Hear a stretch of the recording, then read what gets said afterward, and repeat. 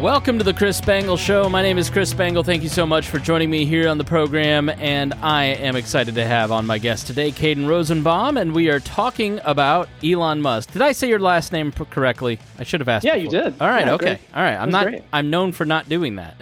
I don't think anyone has ever not pronounced my name correctly. Okay, it's not like Feinstein or Feinstein or whatever. Where it's different. It's just.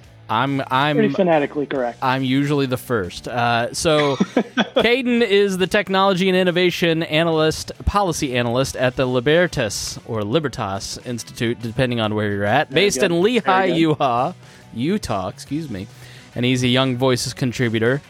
Thank you so much for joining me on the show. We're going to talk a little bit about Elon Musk. You just wrote an article in The Spectator called "Musk Wants to Fix Twitter." Good luck. And I think you and I, based on this article, are sort of in the same mind.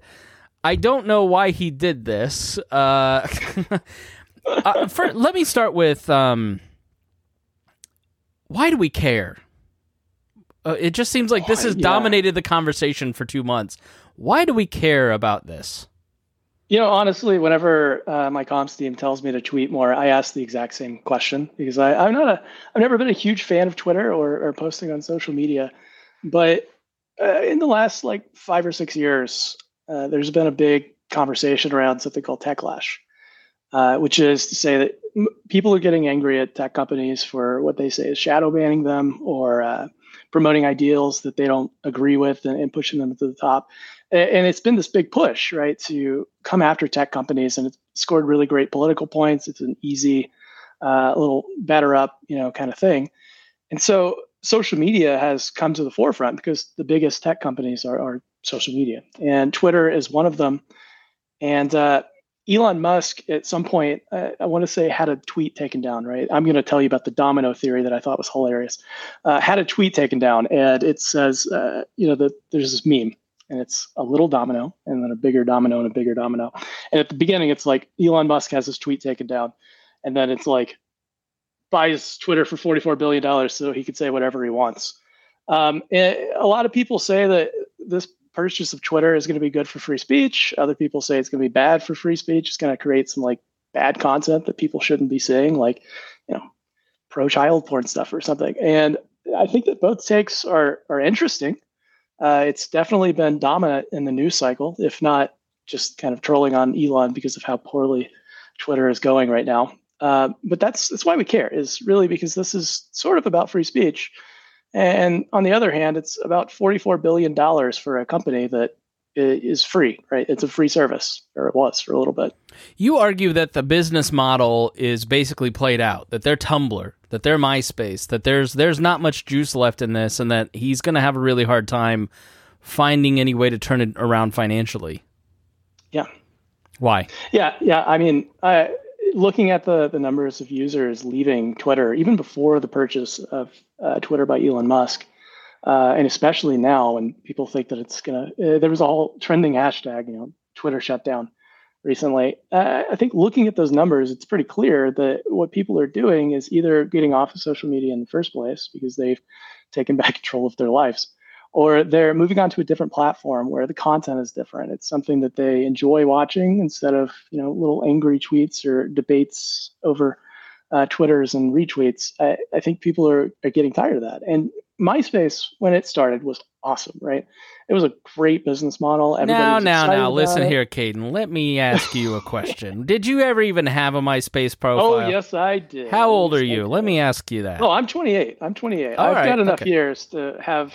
All right. I think you're like me till about 2 years ago. You have a baby face, and then 2 years ago, my baby face went away. Oh yeah, I mean, I hope it never goes away. But I think if I keep flying as much as I do, it's gonna. No, so I mean, everybody was really happy with MySpace until we found Facebook, and for me, finding Facebook was all about Farmville, which was the thing that attracted me to Facebook.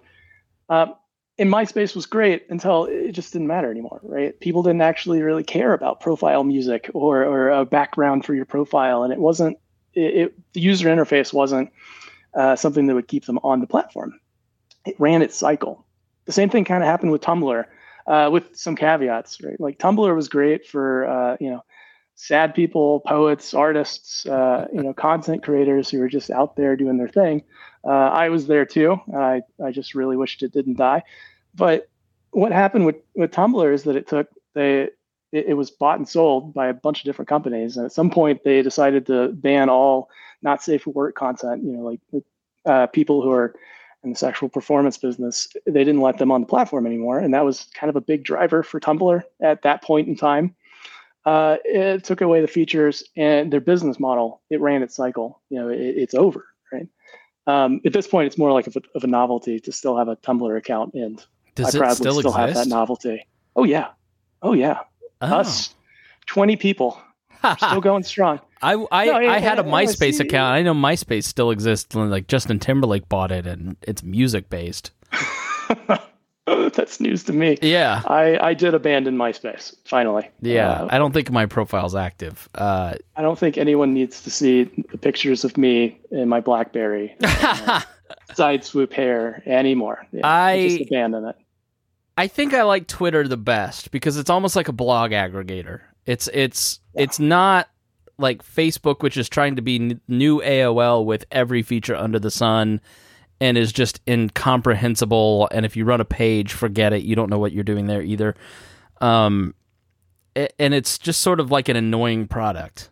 Like Instagram's fun. I really like Instagram. Yeah. Recently.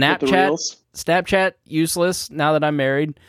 Oh, yeah, right? And, but Twitter, like, you can find so many interesting people there. So you're basically saying, like, those interesting people are leaving, and that's going to be a real problem. Yeah, and really just there's only a handful of interesting people. It doesn't really matter if they're on Twitter if the people who are, they don't have, like, really interesting jobs like you and me, where, like, we're on radio stuff and we're talking to each other about ideas and we're being thought leaders. Like for people who are just like on there just to chill, if they're leaving Twitter, it doesn't matter how many interesting people you have. It's just a bunch of like interesting people talking to each other, which they might as well just send an email at that point, right? Yeah. And I think that's an important perspective to have on this, is that Twitter is really great for me to be talking about policy, to connect with other policy people. It's basically like LinkedIn for me. And I add people as I meet them or as I read their things. I don't think that the everyday user uses Twitter like that. I don't think that that's a normal experience that I'm having with Twitter. And there's only a handful of people like me. And so what does that say for Twitter's business model if they're not attracting people who are not like me, which is the vast majority of people? Yeah, Twitter really feels like the freak out over Musk buying it. It's overdone and overrepresented in the media. And my theory, and I'll ask you why the media is so tuned in on this, but my theory is that it's a lot of people who were not popular in high school, got jobs that gave them some modicum of success and fame, and they got a blue check mark. And now someone is taking that status symbol away from them, and now they're upset because seen. Right. I feel seen. Right. I don't have a blue check mark. I didn't pay $8, nor have I ever published I did. Well, I know, but you've like published articles, so I haven't published like 3 articles on like the top 10 My Little Ponies in some blog mill and then got my check mark. No, that's not so. That's what you did, but like that's sort of like the blue check mark system's crazy. You can run for office, for a township trustee office, and not be verified. Insane as possible and get a blue check mark. But that's why I think the conversation around it is so big. I think you're onto something, and I hadn't thought about that. Is that it is a lot of these people talking to each other, and there's not many other people listening anymore, if there ever was. It is interesting to tune into the conversations, right? To watch a debate happen. I've only had one debate. I'm terrified of Twitter debates. They make me so nervous. But to watch other people's debates, and extrapolate some ideas and get to the heart of what they really think, that is interesting, right? But it's not interesting to most people. They really don't care usually. They want to see, and 30 seconds or less, the whole point, and it's got to be entertaining. It's got to be interesting. And a lot of people think that's a bad thing. I don't think that's a bad thing. I think that's great. I also want to see things in 30 seconds and be able to know what you're talking about. And for a while, I think Twitter was great because it was 140 characters and you had to make it fit. But at this point, I don't know that people are very interested in that. They're losing interest in this whole reading people's thoughts and opinions over and over again every day. Why do you think that? It's just everybody's got their own, the shooting that just took place. We found out the day we're recording this that, his mega maga grandfather may not have been as influential in all of this. And, but the last 5 days, everybody's got their own press department and releasing statements. And is it just opinion fatigue? I don't know. It's almost like overwhelming people with information and different takes. And you might hear a take. This is what happens to me all the time. I thought daylight savings was abolished. Let me just say that. Let's start with that. You see a take and it's like daylight savings is abolished. And you're like, wow, that's very cool. And they link to an article and you don't really read anything else. But you missed the tweet like 10 tweets down that was like, there's a fake daylight savings time thing that's going around. It's not real. You missed that. Or you do read it and then you're like, I don't know what to believe. Now I have to really look into this. That takes a lot of mental energy. The brain can only handle so much every day. And unless you're just packing a ton of nutrients in your body somehow, it's overwhelming, right? And I think that's one of the problems that Twitter is having now is that not only are people overwhelmed with takes, they're also not getting it in very interesting ways. Like, for example, I'm a millennial, so I don't really have a TikTok. I have Instagram Reels. I'm entertained by Reels, and they can convey information to me, but it's entertaining and it's enjoyable to look at versus a tweet. Just like, oh, I have to read now. This is less fun, right? So let's talk about his job performance so far. We're recording this in late November. I've got to be honest. Like, I thought he was a genius, and at one point was the richest man in the world. He was like worth $350 billion. He's as of today worth $150 billion, and lost $8 billion yesterday. And those aren't. I'm not being facetious. Those are like close to the real numbers. Yeah. And Tesla is shrinking rapidly because everybody is sort of going, is he trying to destroy Twitter on purpose? Is this who he is as a person? Is this like to get some sort of tax write-off because he burned $44 billion? I can't figure out what's going on. If he's just like Borat or Mr. Bean or like... Yeah. I don't know. What do you make of Elon Musk's performance and what he's doing? Well, I mean, before I say what I'm going to say, let me just make clear.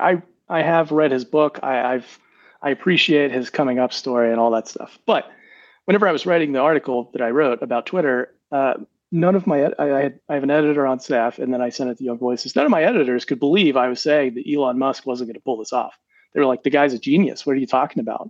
And I just went, this is different. This isn't going to work. There's no real reason to do this. I myself couldn't figure out why he was doing it in the first place, other than that funny meme where it's like a little domino leads to a bigger domino, and then you're spending $44 billion on a social media company.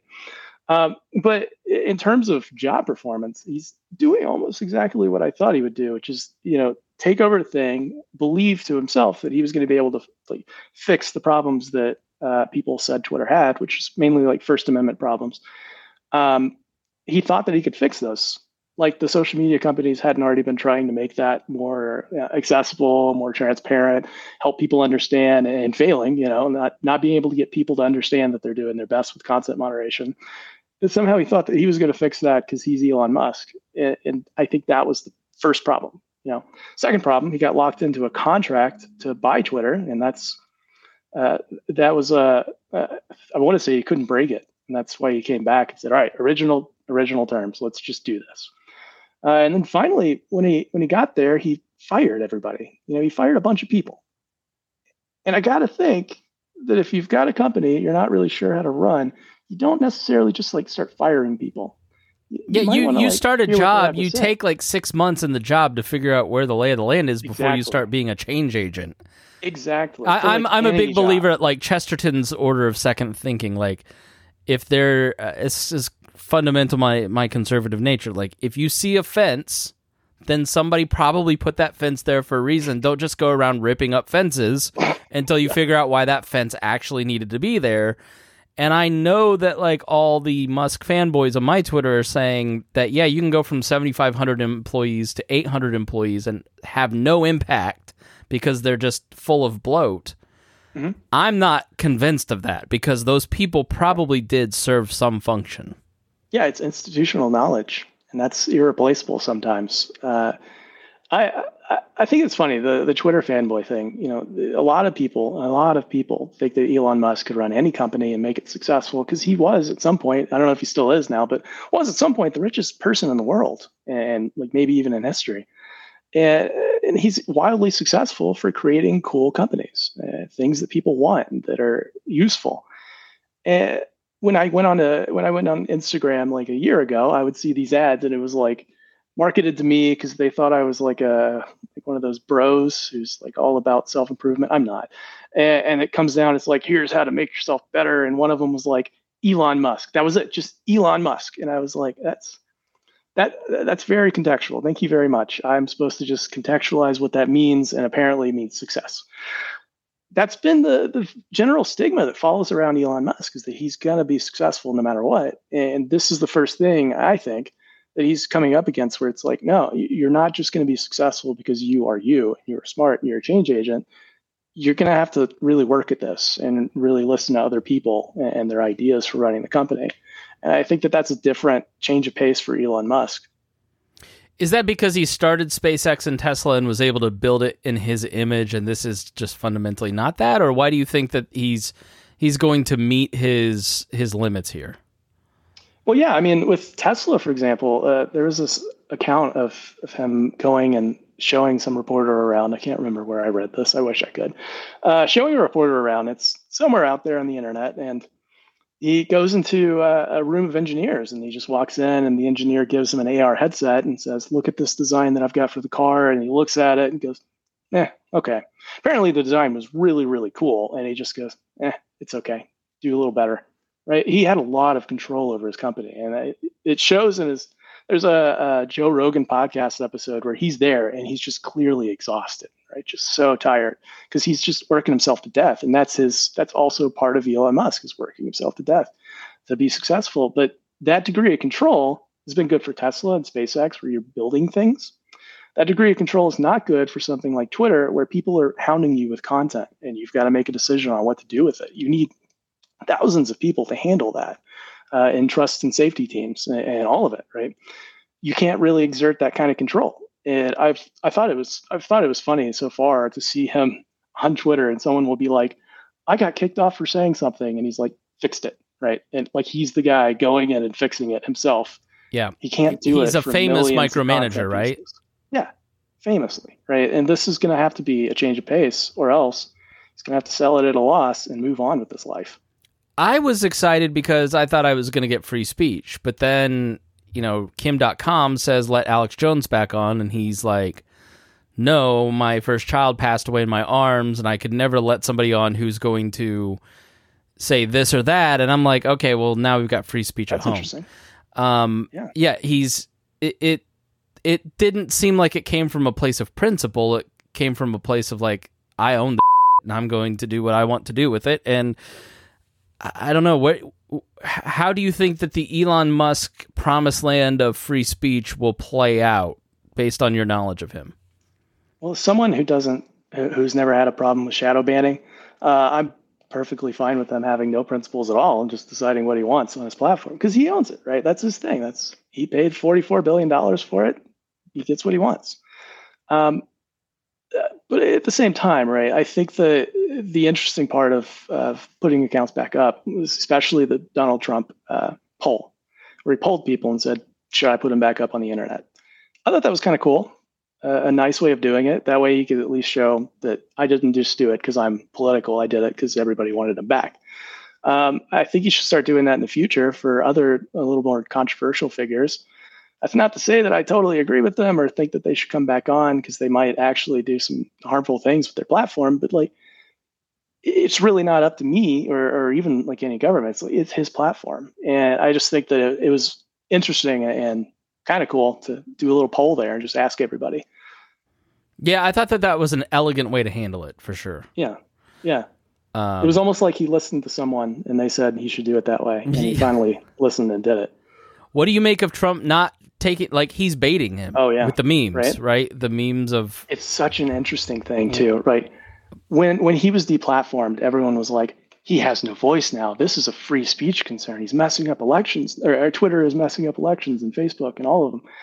And then Donald Trump got back on Twitter. He says nothing, and he's still a front runner. It didn't matter, this platform. It didn't matter at all. He is the person that people are excited about, not his Twitter account. And I thought that was an interesting example of how we've overhyped social media accounts and their importance for free speech. Like I was kind of alluding to earlier, we've overhyped what their importance is. For someone like even a political official, like there's other ways to reach people. Like maybe you go knock on their doors, right? You don't tweet out random stuff every day at a certain time of day. It still works if you don't have a Twitter account. You're still the front runner of the Republican Party, for example, for president.